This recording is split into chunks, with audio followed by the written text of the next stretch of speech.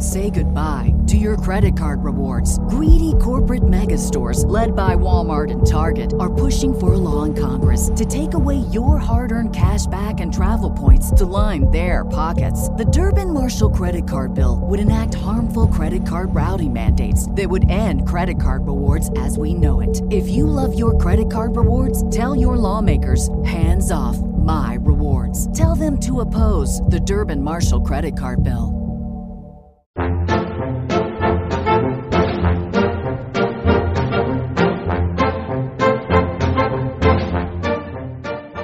Welcome to Disney Deciphered, a Disney playing podcast helping you and your family save money, time, and stress as you plan your Disney vacation. Today on episode 4, we talk about Epcot 101, giving you an overview of the second park created in Walt Disney World for Orlando, and talking to you about the things we love about the park, the rides that are worth riding, and how best to tackle World Showcase. Subscribe to get new episodes every week on iTunes, Stitcher, Google Play, Spotify, or wherever you get your podcasts, and we'd really appreciate it if you could leave us a review. And if you have topics, show suggestions, or questions, email me, asthejoeflies@gmail.com. Thanks, and enjoy the show. Hi, I'm Joe from As the Joe Flies. And I'm Leslie from Trips with Tykes. In today's episode, we will be doing Epcot 101, but before we get to that, I just wanted to give a slight retraction or addition. Somehow we got through the Magic Kingdom 101 episode and, we're just starting and we were trying to cram it all into, a short period of time. And I totally forgot to mention Happily Ever After, the new fireworks show new as of May 2017, which I think is just a great fireworks show, great audio-visual effects on the castle. And so that's something that's definitely worth seeing. And you do kind of have to get there a little early. If I would try to get there at least half an hour before the show, 15 minutes if you want to cut it close. But, it's definitely worth seeing. Now, Leslie, I know you used to watch Wishes from the Polynesian beach. Do you want to just talk really quickly about, where to go for that?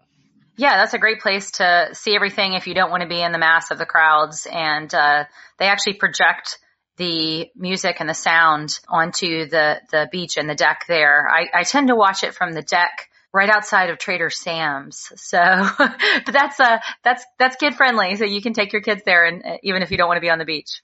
Yeah, I will say that from what I've heard, Happily Ever After is a little bit more diminished than Wishes when you watch from the beach or from, California Grill at the Contemporary, just because the projections that are on the castle are so much a big part of the show that bear that in mind if you're going to watch it out there. But if you have kids like mine, the fireworks are too loud for them. Like when I brought my daughter, I had to, buy her like $20 noise protecting headphones from Amazon for her to be willing to see it. So, if you have kids who are a little worried, and younger, those further away places are a good place to watch the show.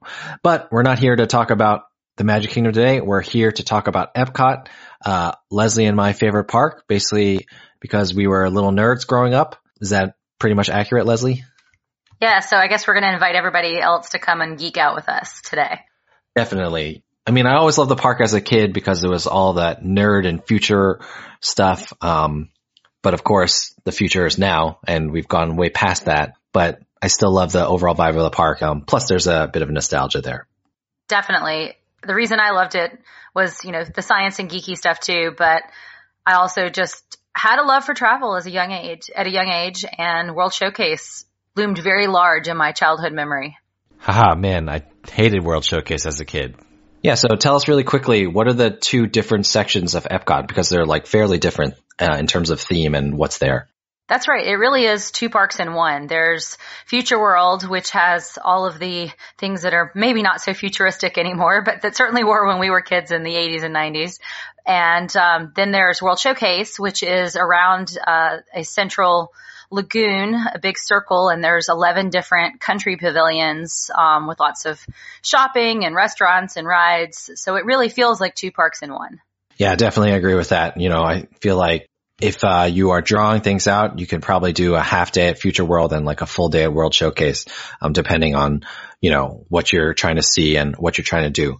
Speaking of which, there are 3 what people basically refer to as tier 1 attractions at Epcot. Epcot has a tiered FastPass system. FastPass we'll have to do an episode on this, but if you have a Disney World ticket, you get 3 fast passes for free. That's kind of one of those things where you tap your ticket or Magic Band and you get to go in a much shorter line.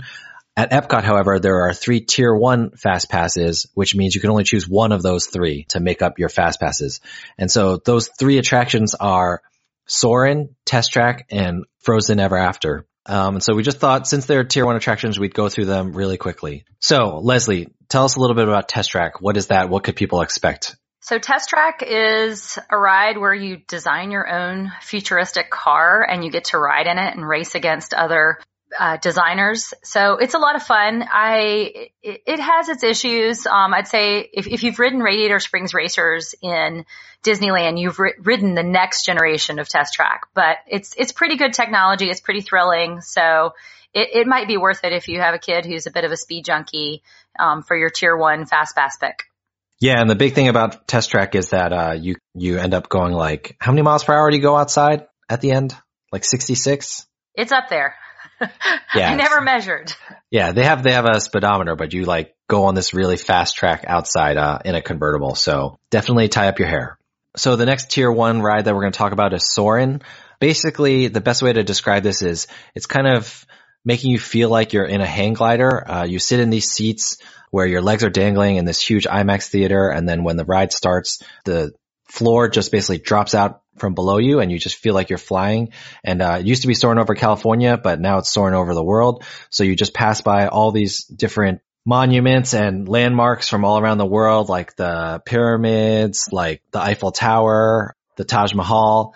And, it's just a really relaxing ride. If you are scared of heights, I would say you might want to reconsider riding this, but overall, it's not a thrill ride in the sense that it goes really fast. I will say I took my daughter on it and she doesn't, if you haven't established this already, she does not love loud noises. And there are like portions where like fireworks explode and things like that. So she didn't love that part, but she did love the flying. She was very excited until all that stuff started happening. Minus the noise, it's a pretty good first thrill ride for a lot of kids. It's a 40-inch height minimum. So a lot of kids hit that around age 4. So my son is finally tall enough, so he will be riding on it this summer when I take him for the very first time, whether he likes it or not. I'll have to warn him about the loud noises because he doesn't love those either. Yeah, and Test Track is 40 inches as well, by the way. A quick tip on Test Track, just in case we don't get back to it later. There is a single rider line. You won't get to ride with your family or friends, but for the most part, definitely cuts down the wait time if you're not trying to wait, and if you have older kids who don't mind riding alone. All right, the last ride and the newest ride and still the hottest attraction at Epcot right now, Frozen Ever After in the Norway Pavilion and World Showcase. Leslie, tell us a little about that. So this used to be the old Maelstrom ride, and it still maintains a little bit of the old school Norwegian weirdness, but it's been totally rethemed to be about everything Anna and Elsa, and it's controversial. I'd say it's a pretty good ride. I was a huge fan of Maelstrom and was really sad to see it go because that was old school weird Epcot. But I think they did a pretty good job. It's thrilling. If you have a young child who's still having Frozen fever, it's a must do. So, that might be worth your fast pass tier 1 because it is hard to walk onto that ride unless you're, I'd say, first thing in the morning or very, very late at night. Yeah, if you are looking to get on Frozen and you do not have a fast pass, Leslie has a good post that we'll add in the show notes, just talking about the kind of best strategies to minimize your wait times for Frozen. All right, Leslie. So in general, unless you're engaging in various shenanigans, you're probably only going to get to ride 2 out of the 3 of these rides without waiting a ton of time in line. One you can ride by rope dropping, basically getting to the park 15 minutes or 30 minutes before the park opens and just walking straight to that ride. And the other you can fast pass. So if you're only going to get to ride 2 of the 3 of these rides, which one would you fast pass? Which one would you rope drop? And which one would you kill? Which one would you skip? What would you recommend? Ooh. Okay. So, no question. My favorite ride of all of these 3 is Soarin'. That is the best ride. So I think I'm going to fast pass that one just to make sure I get it and get the time I want. And then I'm going to rope drop Frozen and I'm going to kill Test Track because, I live in California, so I got Radiator Springs Racers. I don't need to have Test Track. What about you, Joe? Yeah, I would probably, all right, I guess I'm going to cheat a little. I would rope drop Soarin', just because I still think Frozen is pretty hot. So at rope drop, there's not a ton of people going to Soarin'. So I think you should be able to get on there pretty fast. I would fast pass Frozen. unless I wasn't interested in riding it at all, but I have young kids, so they love it. And I would, if I was dying to do test track, do the single rider line. I think there's a chance that if you rope drop Soarin' and then go straight to test track, you might be able to get both of them in before 10 o'clock, but that might be pushing it. No, I think that's possible, especially if you hit that on a day where there's not, extra magic hours folks already in the park. I think that's definitely doable. The only problem is Soarin' sometimes can be a really long wait for a theater, even if the line isn't long. Sometimes it just seems to go really slowly. So hit or miss. If you luck out and get right into a theater, I think you might be able to do it. Any other attractions in Future World kind of just worth giving honorable mention to? Well, I'm a huge fan of Spaceship Earth. It has had many different incarnations over the years. I think Dame Judi Dench is the narrator now. Is that right, Joe? I miss Jeremy Irons, but she's a pretty good alternative. Yeah, they've had some classics to narrate the ride, but that's just such a old school Epcot, and it's the iconic Epcot ball, if you don't know what I'm talking about when I say Spaceship Earth. So you get to go in it, and there's a ride. It's nice and slow. The line's never long. It's usually a great family-friendly ride to add to your itinerary. Yeah, I really like Spaceship Earth as well. Like I said, I'm a little bit of a nerd, and so it's definitely outdated since the computer that they show is like the size of a room, and from the 1970s. I would love to see them update it, but I think that's a great ride. If you have kids, most of them like Journey into Imagination with Figment, although I don't love it anymore. I thought it was much better when I was a kid. And they have updated Mission Space, the green version. There's a version that's like less intense, which is supposed to be kind of like a soaring light, if you're interested in that. For the most part, though, to me, Future World is mainly those tier 1 attractions. I know Frozen's not in Future World, but those are the ones that I really care about. And, I'd also say the character spot in Future World is pretty nice because you can see, Mickey, Minnie, and usually either Goofy or Pluto separately. So I think that goes pretty well. Let's talk about, World Showcase really quickly. How would you best recommend people enjoy World Showcase? There are really a lot of ways to do it. I mean, my favorite thing to do is just to stroll the entire loop and country to country and just do whatever strikes my fancy. And again, there aren't a ton of rides there. There are going to be more coming, with the addition of a Ratatouille ride to France in the next couple of years. I can't remember the exact date, but so there's going to be more coming. But right now it's a lot of just things to see, shopping, dining. That's really where the best food at Disney World is, in the most sort of concentrated place, I would say. So I really spend my time in Future World usually in the evenings, where I'm going to go out to dinner with my family. We'll talk in a little bit about some of the festivals that line the World Showcase loop, different times of year. And that's a great thing to do, to just stroll and eat and take in the sights. Yeah, I'd agree with that. I just think as you stroll around the World Showcase, you will generally kind of run into different performing acts, whether it be taiko drums in Japan, or sometimes there are singers outside the American Pavilion. I've seen like a juggling act outside of Italy. And so, it's kind of the type of place where you just take your time, you wander into the shops, maybe go see one of the shows. Like a lot of the different countries have kind of video shows talking about that country, and grab something to eat or grab something to drink. A lot of people like to drink around the world.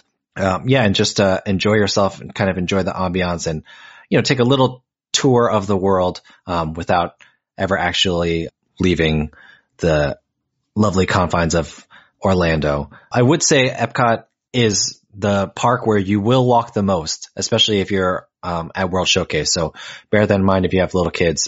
People take strollers even for kids who are probably too old for it, just because, you could end up walking like 8, 9, 10 miles a day. Any places you prefer to eat at in World Showcase, Leslie?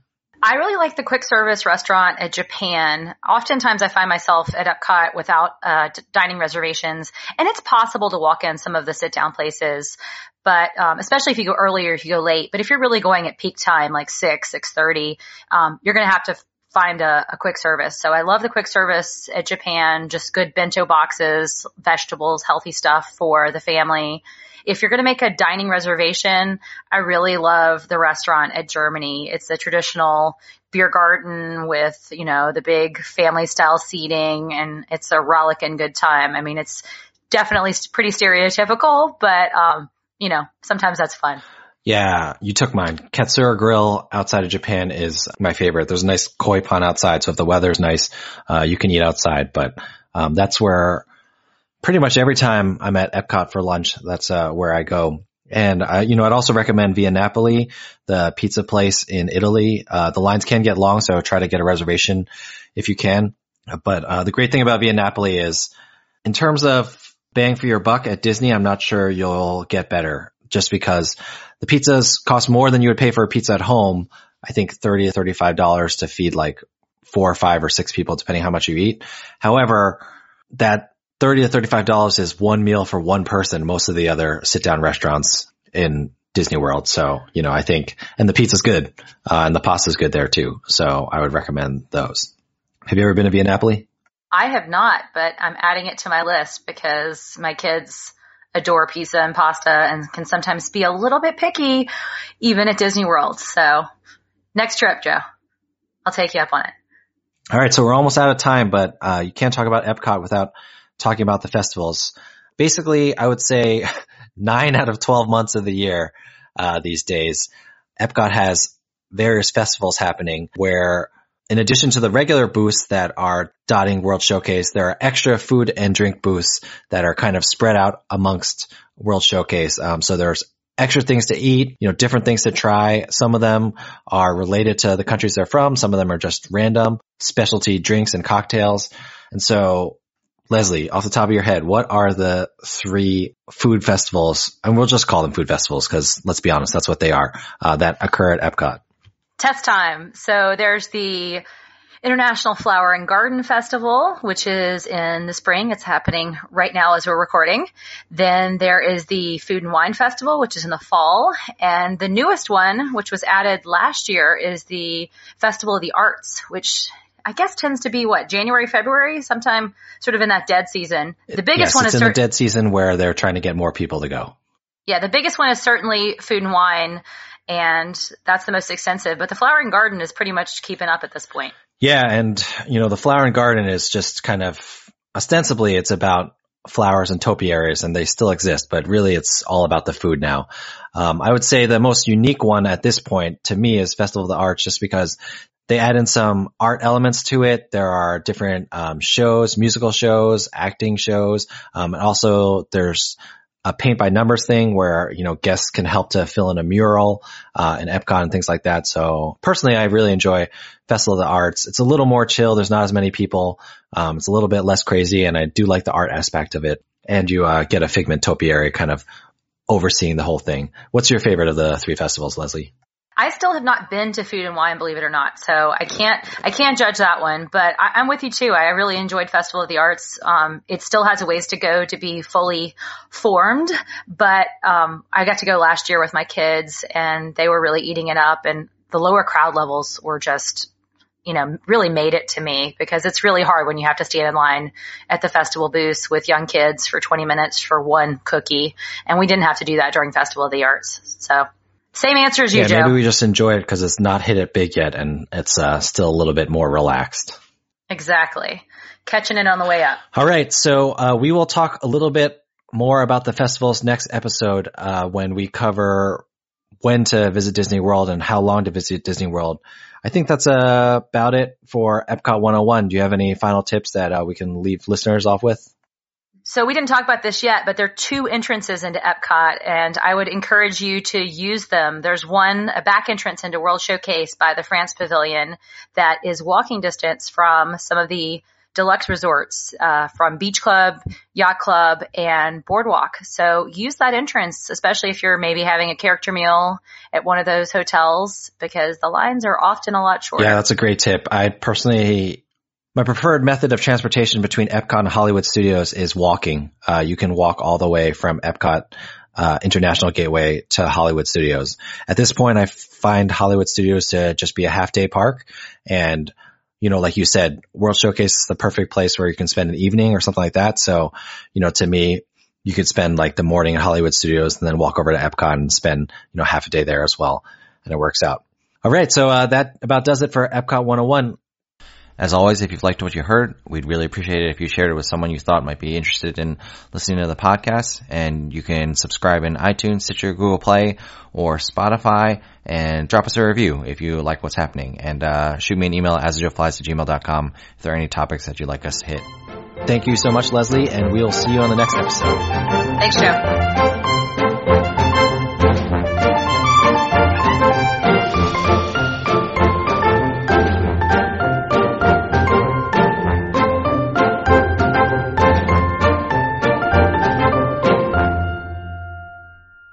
Sick of being upsold at gyms? My guy, you're currently a base member? For $90 more, I can upgrade you to our Shred membership. For $130 more, you'll be a Swole member. And for just $300 more, you'll reach Sweat Platinum. At Planet Fitness, you'll get energy without the upsell. Never pushy, always free fitness training and equipment for every workout. It's fitness that fits your budget. Join Planet Fitness for just $1 down and $10 a month. Cancel anytime. Deal ends Friday, May 10th. See Home Club for details.